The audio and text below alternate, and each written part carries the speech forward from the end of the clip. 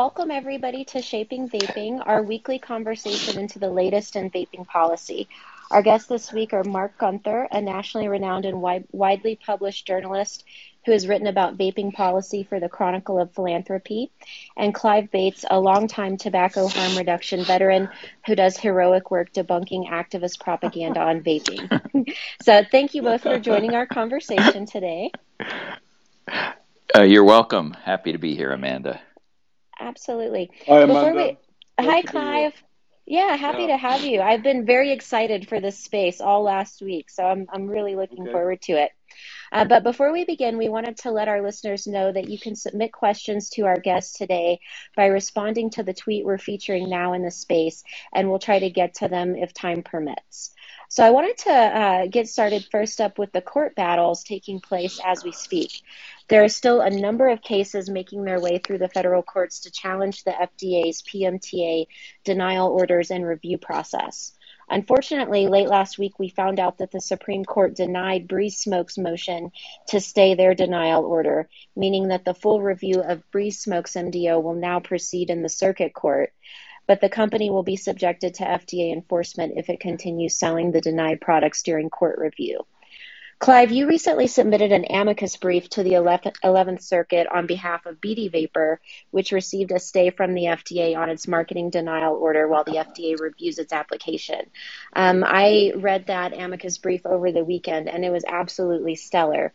Can you walk us through your central arguments in that brief?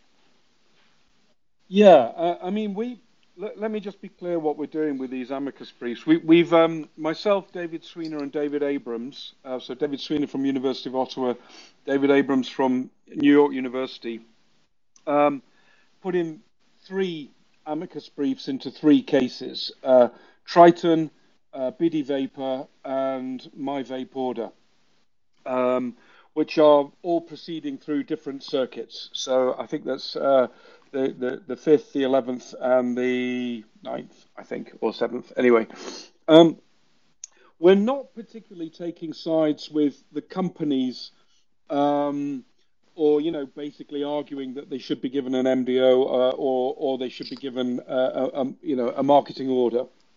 We're not looking at the strengths of their cases that they put to FDA. What we're looking at in these amicus briefs is the way FDA's decision-making is actually playing out in practice, and the reasoning that it has. It is used to justify denying thousands of PMTA applications. And we've hit on, basically 4 or 5 points that I think are pretty devastating. First of all, the way the FDA is carrying on its approach to handling these orders actually looks more like a rule. It's saying if you don't do the following things, if you don't have all these RCTs or cohort tests, then you can't prove that your products are appropriate for protection of public health. And that has the effect of wiping out almost everybody in the marketplace. And it works almost like a de facto flavor ban. But if the FDA had wanted to do a de facto or wanted to do a de jure, an actual flavor ban, it would have to have gone through quite an elaborate rulemaking procedure under Section 907 of the Act. And it would have had to look out for, it would have to have justified this. FDA would have had to have made an appropriate for public health justification. So, for example, it would have been obliged to consider unintended consequences. And we saw from Abby Friedman's brilliant work in San Francisco that when there was a flavor ban there, smoking went up. Now, that's not something that FDA can ignore.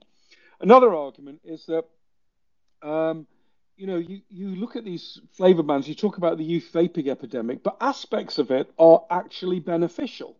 So FDA would have to look at the extent to which vaping is a diversion from smoking. And you never see anything of this in its language, in the language it uses in these marketing denial orders. So FDA just ignores that and even rules out even thinking about whether vaping is actually beneficial to a certain subset of youth. And then, of course, you've got the question of, well, what's the impact on, this is like the third big point, what's the impact on adults? Now, we're not trying to show what the impact is here, but we're just trying to show that FDA doesn't have a way of weighting this properly.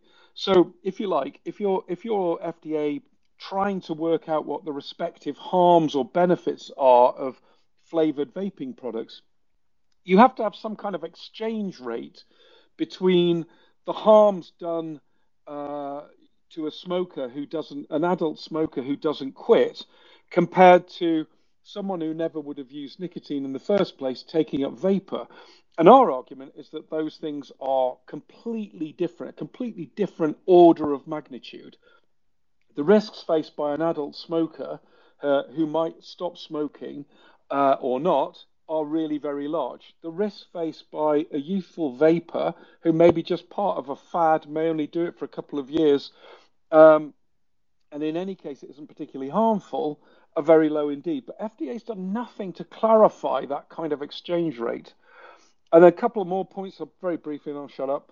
One of our sort of central points here is that FDA isn't actually testing whether companies have products that are appropriate for protection of public health. It's basically imposing a size filter. And, unless you have a product line with sufficiently large revenue that it can bear the burden of FDA's testing requirements and evidence gathering and all this sort of stuff, it doesn't matter how appropriate for the protection of public health is, it's off the market. So, I think it's quite an important point. There's a gigantic size filter being applied here, which essentially leaves only the big tobacco companies and big corporates with big fat balance sheets and lots of staff who have any chance of competing in this market. And then one final thing is we're saying, and I would be very careful to any vape company, FDA saying, you just need RCTs and cohort studies, and then you can make this case. That is an extremely onerous and difficult thing to do, and for reasons that we've set out in our amicus brief, and probably wouldn't tell you anything much about the value of flavors in the vaping market. So our idea is to throw these arguments into the court and say, look, you've got to take, even if you're going to make a judgment on narrow legal procedural terms, here's some reassurance that you're actually doing the right thing anyway. And it's designed as a counterpoint to the quite ridiculous amicus brief put forward by the Campaign for Tobacco-Free Kids Health Coalition, which makes a lot of spurious arguments about vaping and flavors. So it's designed to address some of that as well. So that's what we've been doing. Thank you. That was an excellent summation of what's in the brief. And we've got a link to it featured in the Twitter space right now. I would highly recommend everyone go read that. You all lay out an excellent case, not only for the science, for the legal precedent in the Tobacco Control Act as well, and go through a lot of really great data. Just offering the court a wealth of information on the problems here. And it was interesting, Clive, in preparing for this space over the weekend, I was watching many of your videos on YouTube where you've made comments on this in the past. Some as far back as 2016 when you were predicting the very things that we're living through today in the aftermath of all of these MDOs, particularly what I've experienced a lot firsthand in our work with some of the smaller manufacturers within AVM was that, size barrier to entry, one of those last points you touched on. It's been really a painful thing for us that have been involved in helping smokers transition for the last, 10 years or more to now be shut out of this process simply, by the onerous burden that the FDA has put here. So, on behalf of all of the small businesses, we really appreciate the briefs that you've been putting in and the points that you've been making. Well, thanks. Yeah, I'm glad to do it. We're very keen to see this sector, in particular, the small vaping companies and vape shops, thrive here. my view is the market should, in the end, look a bit like the beer market. You have a few giant players, nothing wrong with that. They're everywhere. But why not have a long tail of smaller players like you get with the microbreweries and craft breweries and so on? That's possible. It's possible to have a regulatory regime that allows for that. It's done in the area of beer, so why can't it be done in the area of vaping, which is much less harmful than alcohol anyway? I would agree on all points. Mark, I wanted to turn to you for a second. What do you think is driving the FDA's thought process here? Is it that all of the staff in the Center for Tobacco Products have a strict adherence to this precautionary principle on vaping, or do you think there's something more sinister at play, like their reliance on tobacco user fees or the influence of well-funded activist groups? So, Amanda, I'm relatively new, certainly compared to Clive, to this space, and I have to thank Clive publicly because he has been one of my favorite teachers as I've tried to learn about vaping. Um, I resist attributing motives in a situation like this, but if I had to, I don't think I would believe that it has to do with tobacco tax revenues. That case has also been put forward on a state-by-state level, where you have Michigan, for example, very dependent on tobacco tax revenues and trying to enact a vaping ban. To me, I think it speaks more fundamentally just to the caution of government bureaucracies. We've seen this, and also the challenge that government has in thinking about trade-offs. We've seen this in the COVID area, which has unfolded at the same time as sort of vaping has been making big news. And, I see it very personally. I have grandkids who are yanked in and out of the local schools here in Montgomery County, Maryland, where I live, and all the focus is on the potential danger, and it seems to be a very small danger posed by COVID to an elementary school child. Very little attention being paid to the learning loss, the psychological issues, let alone the parents who are being driven totally crazy by having their kids yanked in and out of school. And so I do think it's a tendency of big bureaucracies to err on the side of caution. And my assumption, even in a debate as polarized and heated as this one is, that most people, and I'm prepared to be proved wrong about this, but most people on both sides of this debate are acting out of good intentions. Fair enough. I think, certainly we have seen that where tobacco revenue is not necessarily the driver of certain decisions. And I do think that there is an attempt here to sort of backtrack on a genie that's already been let out of the bottle, right? We've had smokers using vaping products in this country for over a decade now, and the government stepping in so late to the game here, trying to find some sensible non-sensible in this case way to regulate a very large marketplace. And I think it's probably a little too late to put that genie back in the bottle, but we see FDA certainly making some kind of attempt here. In their reply to SCOTUS in the Breeze smoke case, Breeze pointed out that FDA has yet to respond to the Fifth Circuit opinion in the Triton case, which cataloged several errors in denial orders and calling the FDA's review process a switcheroo. We're featuring a tweet on that now. Clive, could you explain to our listeners the FDA switcheroo review process, and follow-up question, what are the chances that this case or others will eventually make their way to the Supreme Court on appeal? Well, so I think the switcheroo is basically relates to an earlier case, and I'm afraid I can't actually remember which one it is, but it's outside the tobacco field, and that's when that term was coined. But basically, it's FDA changing the rules during the game is what this gets to, and bringing in a new evidence hurdle and a new way of assessing the appropriate for the protection of public health test, which is at the heart of its deliberation and authorization regime. and only kind of announcing this at the point when it started rejecting thousands of applications, which is that if you don't have a randomized controlled trial and a cohort study or the equivalent, then you haven't. And sorry, and this is the sort of extra nuance in it. This has to compare a flavored product, which of course all products are flavored, against a product that is flavored with a tobacco flavor, and show that there has to be a measurable difference in the smoking cessation efficacy for adults.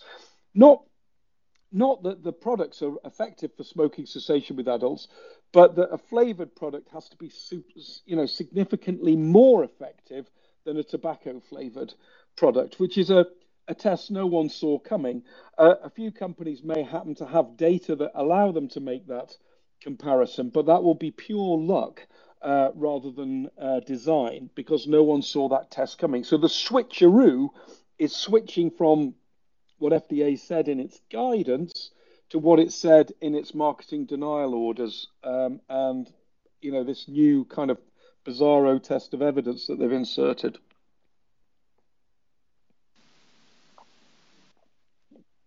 Marc, did you have anything that you wanted to add on to Clive's comments about the switcheroo requirement? I haven't paid as close attention to the legal developments, but I do have a question for you, Amanda, if you don't mind. I'm going to try and write something in the next week or 10 days about what the impact of this has all been, and I haven't seen much on that elsewhere. Is there any enforcement going on of any kind around these FDA denials, or companies, to the best of your knowledge, simply voluntarily either shutting down or withdrawing their products from the market, or is everyone waiting to see what the courts ultimately decide? Well, that's a great question. As you can imagine, there's been a bit of a mixed bag of reactions on the industry side. As far as what we've seen from FDA in regards to enforcement, we have seen more enforcement activity than is customary for FDA. In the wake of the MDOs, there was a flurry of FDA inspections that went on with all of the manufacturers who were denied. And of course, when you've got that many companies being inspected, there was a quite a range of outcomes and reactions to that we saw. You saw a lot of companies that still were manufacturing some of those products that are now dealing with warning letters.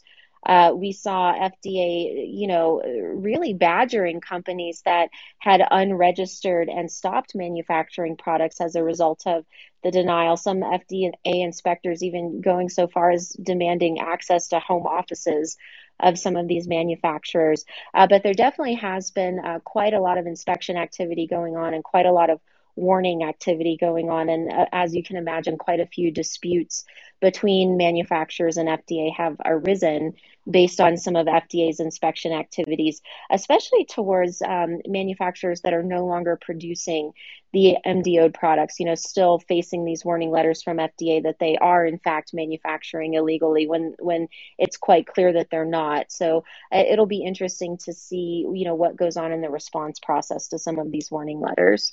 But yeah, we'd be happy to speak with you and plug you in with some companies to help with that article if you'd like.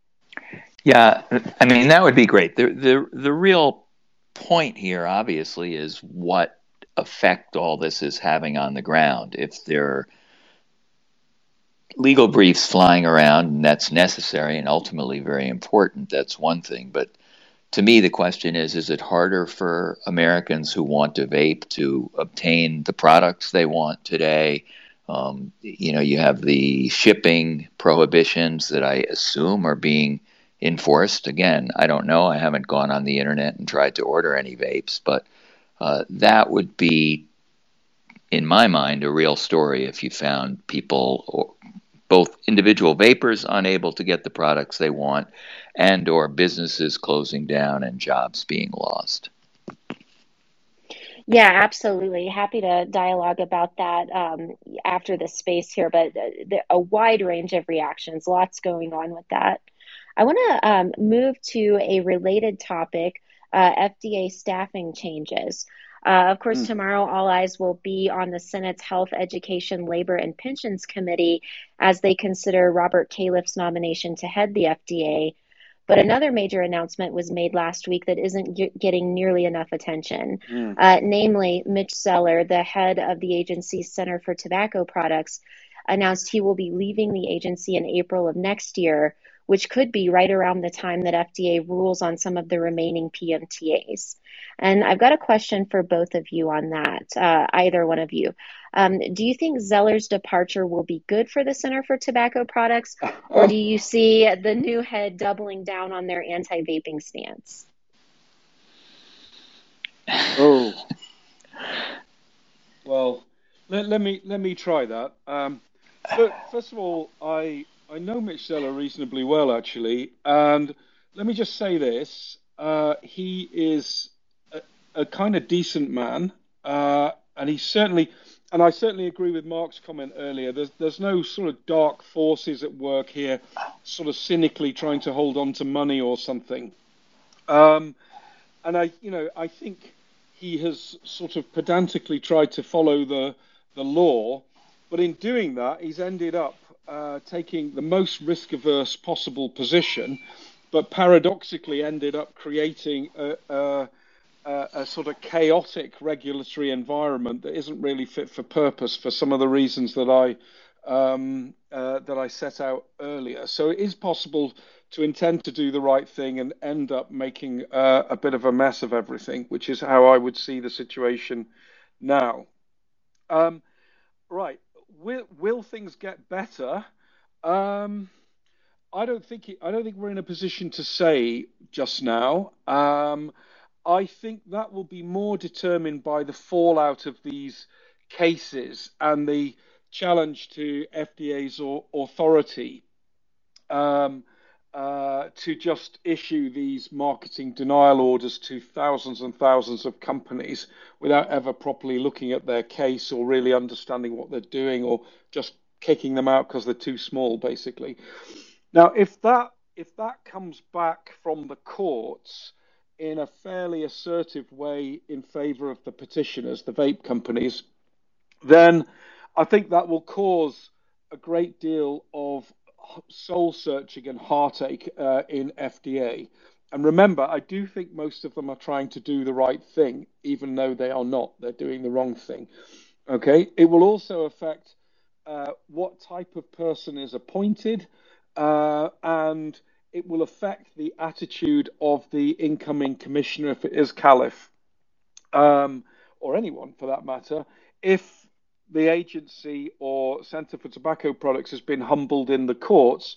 If it emerges from the courts sort of triumphant, with the sort of vaping industry in ruins around its feet, like Russell Crowe in Gladiator or something, sort of swaggering around the arena as if it's won everything, then we'll get something probably even worse, or even more destructive than we've seen so far. So that's how I think it will play out. It'd be interesting to see if there's any softening in Congress over this, as it's been very interesting, the reversal of the tax measure, and whether things are finally getting through to the Democrat side, that actually they may actually be at war with the poor here, and essentially doing something that's causing more harm than good and is actually making public health worse.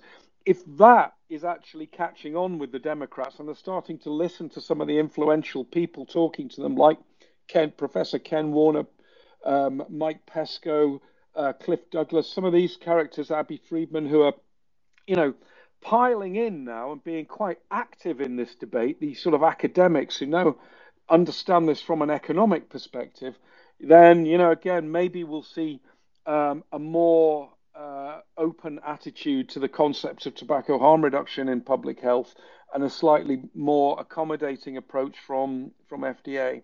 But that's I think those things will determine who the successor is and the attitude of the incoming commissioner, rather than us being able to know that now.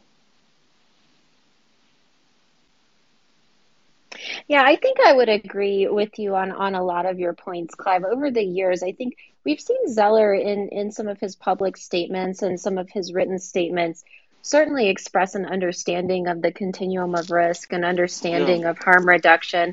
And so I think for a long time he was definitely working to take CTP in a direction that was cognizant of harm reduction and the continuum of risk. And so, seeing his departure here, especially in the middle of such a crucial time at CTP is a little concerning, more than a little concerning on who is Well, going to step in and fill that role next. well, just think about this, Amanda. If you're the head of a department within FDA like Zeller is, and then somebody in the outside world puts up $160 million to influence your regulatory decisions, and that's basically what Bloomberg Philanthropies have done. They put $160 million into arguing for banning flavors, either banning them outright in state legislation or banning them de facto through the PMTA process, then that's a lot of pressure.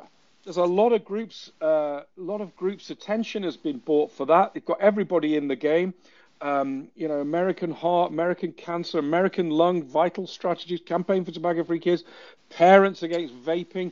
They've got this massive alliance of people who are all taking, sucking at the teat of this gigantic funding source, and they're all directing their pressure via the media and via Congress onto that agency to make the decisions that they want. So that cannot be an easy position to be in. They're also litigious. You've seen them go to court and actually reverse FDA policy that was actually more accommodating to vaping. FDA was going to give companies a bit more time to adjust. That wasn't good enough for these guys. So they come in with a legal action, that big legal coalition they've got, change everything. So they're litigious, they're in the media, they're in Congress, and they're breathing down your neck trying to influence the decisions, and they've got $160 million to play with. So I don't want to be sympathetic with Mitch Zeller because this is a total mess, but I can seeing the world from his point of view, you can see the kind of pressure that these guys will have been under to chuck out all these flavored products. Absolutely. That's a great segue into our next topics. I know you've both written extensively about anti-vaping activist campaigns and the wealthy philanthropists like Michael Bloomberg who fund them. And that brings us to Marc's excellent piece he penned, extremely in-depth and insightful for the Chronicle of Philanthropy. In that piece, you wrote, quote, Bloomberg Philanthropies used its money and influence to curb vaping, to be sure, but others who have worked for decades to reduce deaths from smoking say the ongoing campaign against e-cigarettes is more misguided, built on unsound science, and likely to do more harm than good. And I'm struck that so few journalists have scrutinized Bloomberg's global activities. Usually, you would expect mega billionaires lavishing this much money on public policy to become a lightning rod. But the press mostly seems to give him a pass. Marc, what do you think explains that? I think it's changing, but I think there has historically been very little critical coverage of any kind of philanthropy, at least in the U.S. press. Generally speaking, donors have been met with expressions of gratitude for giving away their money. Philanthropy has not been seen as a way to exercise power, which would then lead to more scrutiny. Bloomberg also, in his case, he's influential in the media world. He has a television network. He has what has now become America's leading business magazine. I would presume he has generally good relationships with the New York Times after his years as mayor of New York. And as a result, I think he has skated along with this vaping campaign with very few tough questions asked, unfortunately. That's probably true of a lot of big philanthropy in the U.S., although I do see a trend where reporting is now being much more skeptically directed at a particularly billionaire philanthropy.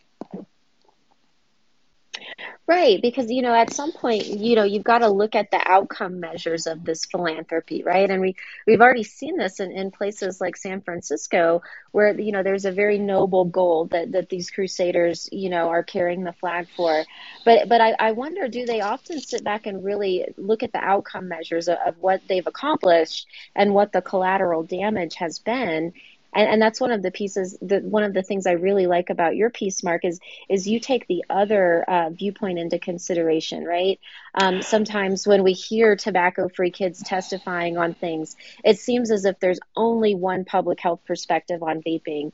And your piece does a really great job of questioning, is there divided opinion on this? What are the outcomes we're actually seeing? And so I wonder if you can walk us through that a bit. Sure. So the help that I got from people like Clive and Ken Warner and Cliff Douglas and David Abrams and many others in the public health community was hugely helpful in terms of writing the piece and raising questions about the science on the other side.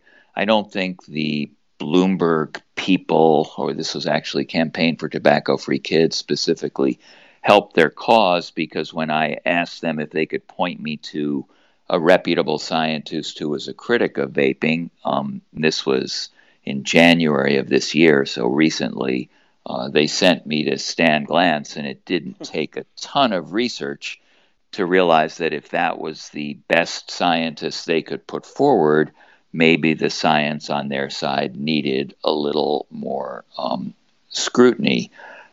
In terms of the beginning of your question about outcomes, the problem there is that big foundations are the least accountable, powerful institutions in America. I mean, local, state governments, Congress, at least imperfectly, you can have democratic control over them. If someone takes a vote or a position you don't like, theoretically, you can work to get rid of that person. The same is true in the corporate world, which is where I came out of and used to write about. If Apple puts out a crappy product, people don't buy it. There is some accountability in the executive suite. There is no one who can, there's no one who can hold the big foundations accountable. They're endowed, in some cases, with billions of dollars. Internally, they don't tend to be organizations that encourage internal dissent. The joke goes that when you become president of a foundation, all of a sudden your jokes get funnier and you're a lot handsomer and no one is really ready to question you. And I think that's really, in a way, that's the shock of this all. I believe some of the scientists whose names we've mentioned have tried to get a meeting with Mike Bloomberg just to say, can you hear us out? And at least to the best of my knowledge, even that has not happened. So it's a fundamental problem of accountability in philanthropy, in no way, specific to this issue of vaping. Yeah, excellent points. Clive, did you have a follow-up to that? Yeah, I mean, Mike Bloomberg has this little sort of slogan, which he's very pleased with, which is, "In God we trust, everyone else bring data." Okay, and he's got this kind of like, I'm the data guy around here.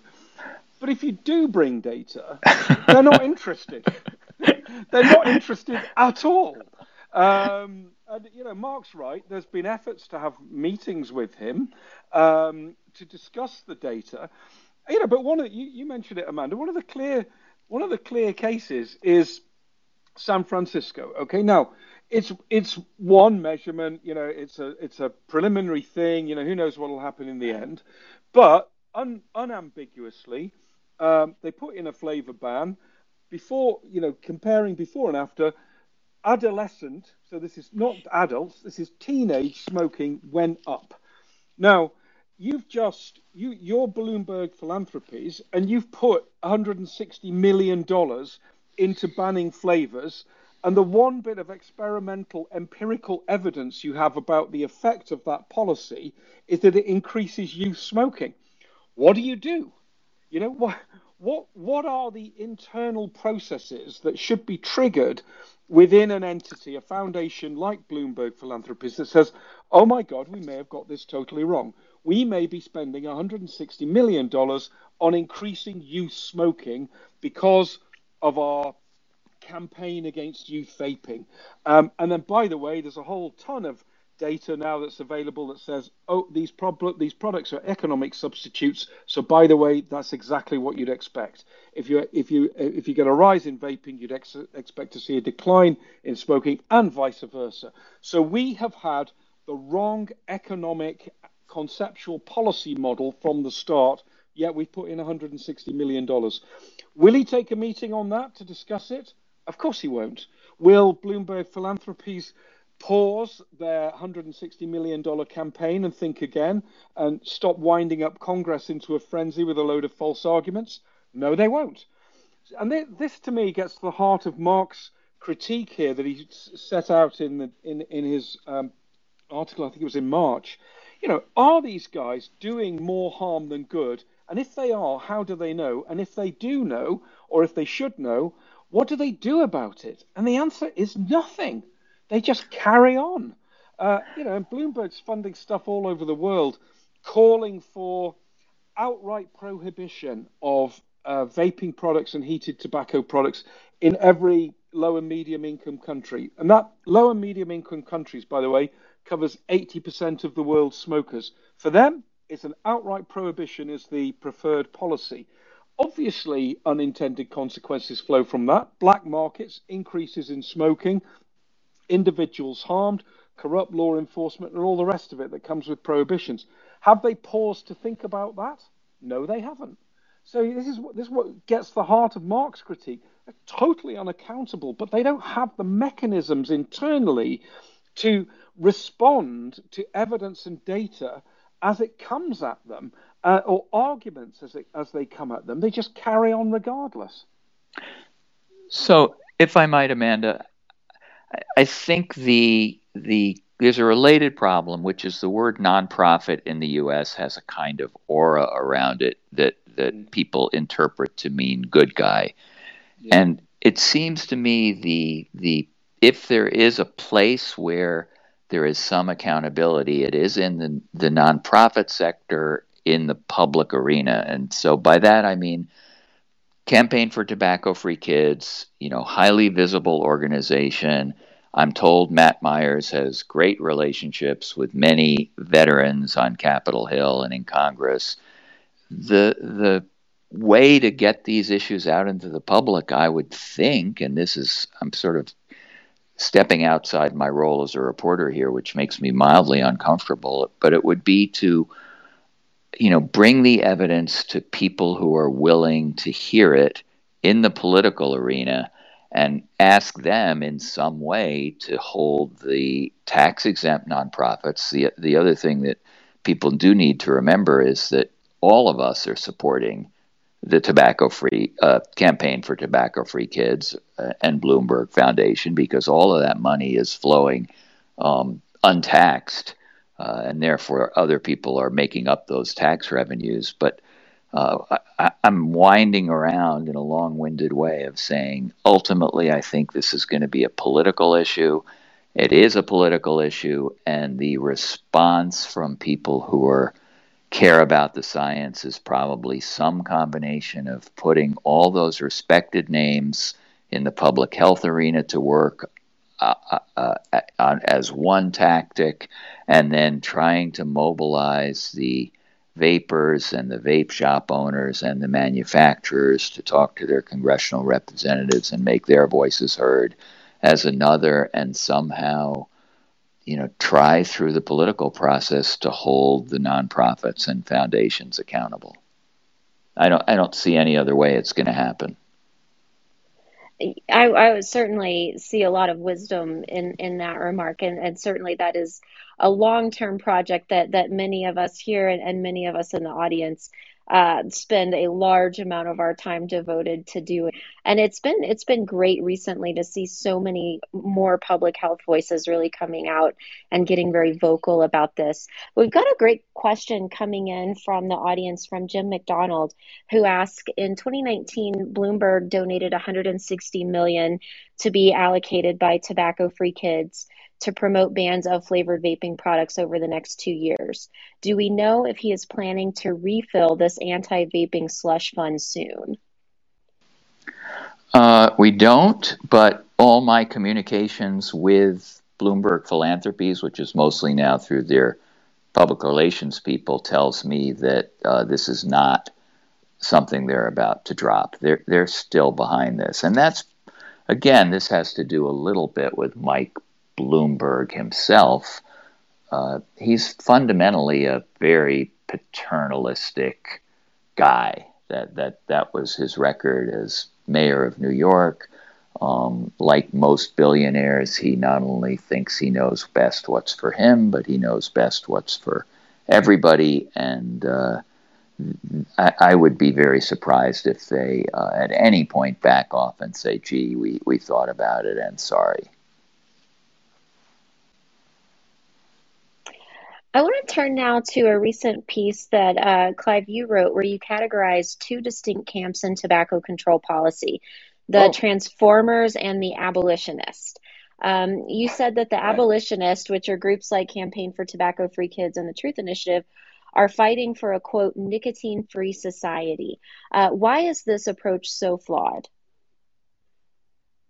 You know, what a coincidence. I was just about to send a tweet reply to Son of Liberty Radio, who asked a very good question on this, saying I agree totally with his perspective, and also tagging in that article, which I will do once I've finished answering. I do have a look at his tweet if you're around. It's under one of the adverts for this session. So my feeling is that the path ahead very much depends on where you think you're heading. And there's a lot of people in public health who basically their goal is a nicotine-free society. They may not have started off saying that. They may have said, "Oh, we're a public health, and we don't like all the cancer and heart disease and everything," or "We're a non-smokers' rights group, and we don't like having smoke blown in our faces or anything." But ultimately, these people are now emerging. I mean, you used to be able to say you were against smoking, tobacco, nicotine. You could be against the tobacco industry. You could be against passive smoking. You could be concerned about kids. All of those things came together all of those motivations came together in opposition to cigarette smoking, basically. But when you have lower risk, I mean much lower risk alternatives, you have to break those different motivations apart, because you have different pathways you could follow. If you're against nicotine, you can't really follow the harm reduction route. But if you're against cancer, you could go a long way by changing the way nicotine is consumed. So the article I wrote was Transformers versus Abolitionists, which is designed, I mean, it's a simplification, obviously, but it's designed to capture two underlying mindsets. One, in which you're ultimately aiming for the nicotine-free society and everything is gone, and we all do virtuous things instead of using nicotine. The Transformers say, there's a market here. People, whether we like it or not, and I've never used nicotine or never been in it, and been in public health forever.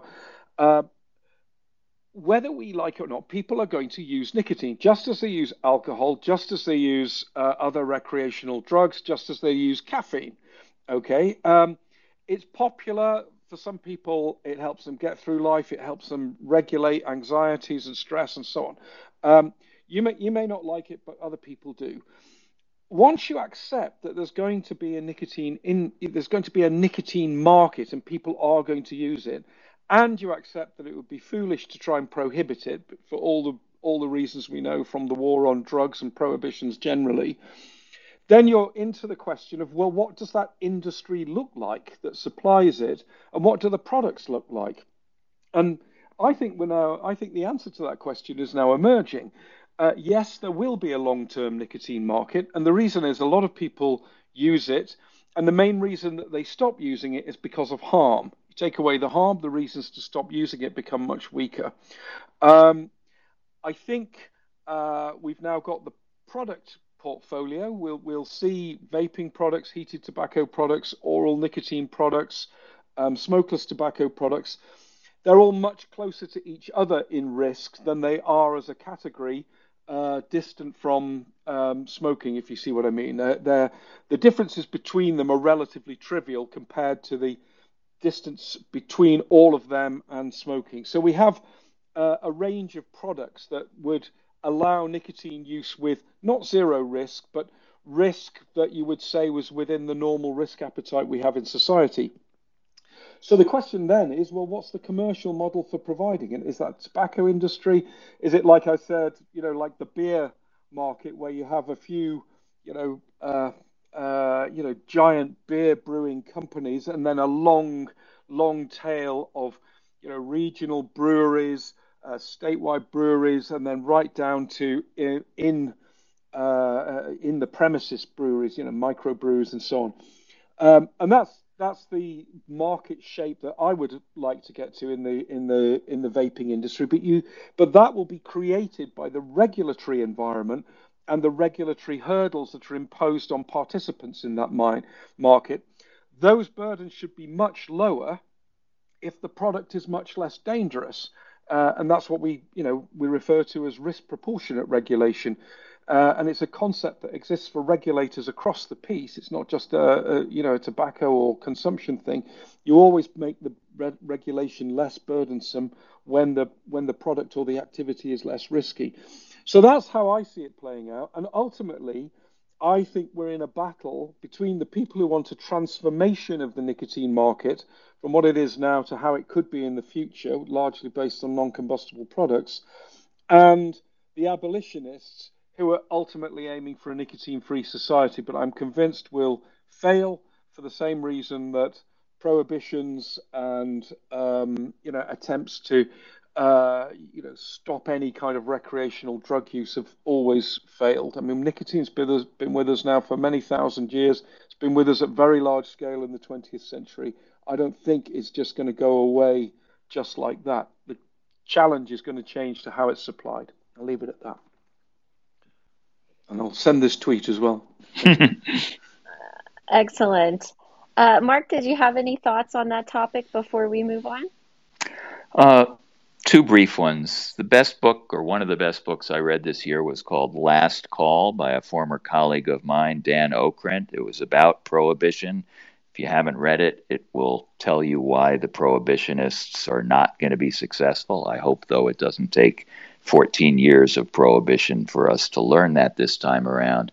I also find it really strange that at a time when more and more people across the political spectrum are acknowledging that our long-running drug war in the U.S. has been a failure, that people don't connect that failure to this desire to create a war against vaping.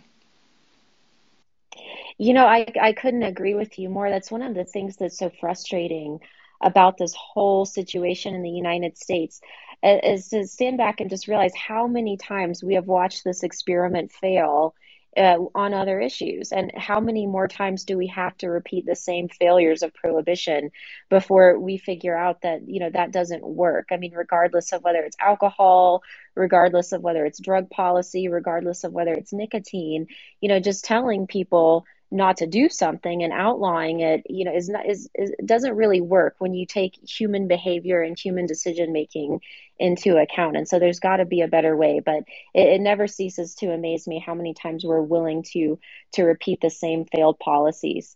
But I wanted to turn now to the part of the Shaping Vaping conversation that we call Media Lapdogs. And this is where we look back at recent news coverage and offer our critiques of the facts and the narratives. I wanted to start off to talk about the American Heart Association retracted study coverage. I wanted to get both of your insights on a recent episode in which the Daily Mail, Philly Voice, and a number of other local news outlets covered a study from the American Heart Association touting an increased risk of stroke for vapers. And as you know, that study received immediate criticism for hyping a false result, namely that smokers who switched to vaping had less risk of stroke. This led American Heart to retract the study, but of course, no news outlets updated their story. And so I've got a question for both of you. How did this happen? Is the AHA and their researchers just corrupt and willing to fudge study results to promote the narrative? Is the media actively colluding with this network of anti-vaping researchers to scare parents who watch the nightly news? What's your take? I'll quickly say no active collusion. Scare stories generally are good for ratings. That might be the incentive there. And it is really hard, generally speaking, once some falsehood gets out into the world to pull it back. Vaping is hardly the worst example of that we've seen in the U.S. in the last couple of years.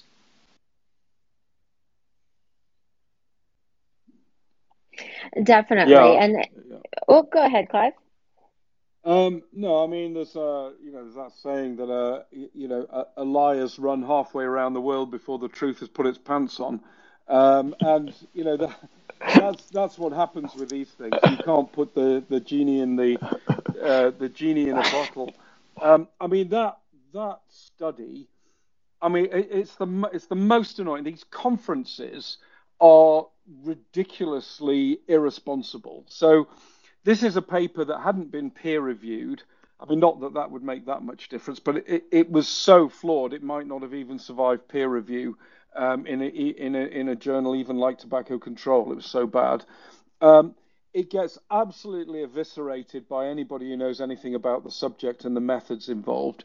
It selectively publishes a weird finding. E-cigarette users face a 15% higher risk of stroke at a younger age than traditional smokers.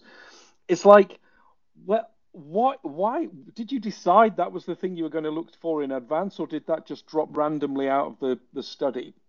It buried the bigger finding, which is that e-cig users are at lower risk of stroke, and it didn't properly discuss where that number had come from, the headline number, but it didn't stop them rushing it into a press release. So it wasn't just it was picked up as a conference abstract, not a paper. It put it into a press release and put it out and pumped it up. And then, well, they claim that there was some technical reason it didn't make it in time for the conference. Something to do with time zones or something. But it's clearly been withdrawn and removed, and hopefully calmer heads have prevailed and realised that this is just an absolutely ridiculous thing to put out there on the basis of one paragraph. All the critics said, well, we can't even tell really what's wrong with it. We can list the following 5 things that are probably wrong with it, but because we've only got one paragraph, a conference abstract to go on, we can't be absolutely certain. And it hasn't had peer review or anything. So it's just sort of completely irresponsible behavior by American Heart Association trying to get publicity for its wretched conference so it can, basically, be more in the public eye, using a cheap headline from a spurious finding in an unpublished, unpeer-reviewed study. I mean, what kind of integrity is involved in that? So that's what we're dealing with. Hopefully, in the end, journalists will wise up to this. I mean, they don't, but hopefully they will. And maybe having been burnt by this one, the Mail's journalist on this, who we got to go back to American Heart Association, will say, well, yeah, I won't be fooled again. I won't be doing this sort of thing again. But it's just too tempting. You get the headline, you publish it, you get a lot of clicks on your on your internet news page, and everyone's happy. Just accept the public and the truth. Agreed, and that's such a great turn of phrase about what did you say? A lie makes it halfway around the world before the truth puts us. I was on mute, but that got a very big laugh from me. So I'll have to remember that one. It's a theme we talk about week after week on the show here. These studies that are just terrible science, terrible methods, they get retracted, and thank heavens for real researchers that put the time into scientifically debunking some of these things and putting that effort into getting the truth out there. But it is frustrating that the media chases the big headline, and then once that's out there, there's never any kind of follow-up when these things are proven to be false. The to kind of close up here, I want to skip ahead and talk about the coverage that we saw around the Denver flavor ban. And as a lot of our listeners probably know, I lead one of our state-based advocacy organizations in Colorado, and we've been fighting this Denver flavor ban for years. The most recent iteration we've been fighting for most of this year. And we saw it pass last Monday. The full Denver City Council passed the Denver flavor ban. Thankfully, the mayor went on to veto the flavor ban, which was a very positive turn of events. We saw the mayor in Denver really take a look at how this would impact low socioeconomic members of the Denver community, how it would impact Denver small businesses. And he did issue only the second veto he's issued in his entire tenure as mayor, over a decade. So we saw the truth prevail there in the end, but in the interim, we saw a lot of bad coverage in the media over the Denver flavor ban. We saw the Denver Post frame it as a fight between council members and parents concerned about teen vaping versus business owners and big tobacco. We saw the decline in youth vaping in the entire country and in Colorado specifically minimized and dismissed by the media. And, it leads to my question on why so continuously, especially on a thing like flavor bans, where we have so much evidence from the last couple of years that they just don't work. Marc, as a member of the journalism community, why do you see this kind of one-sided coverage prevailing?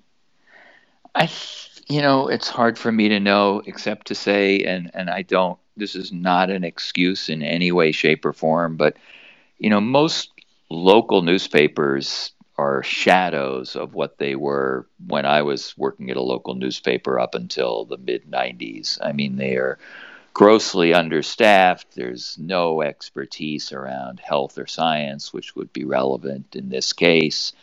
Um, I don't really have a better explanation for it than that.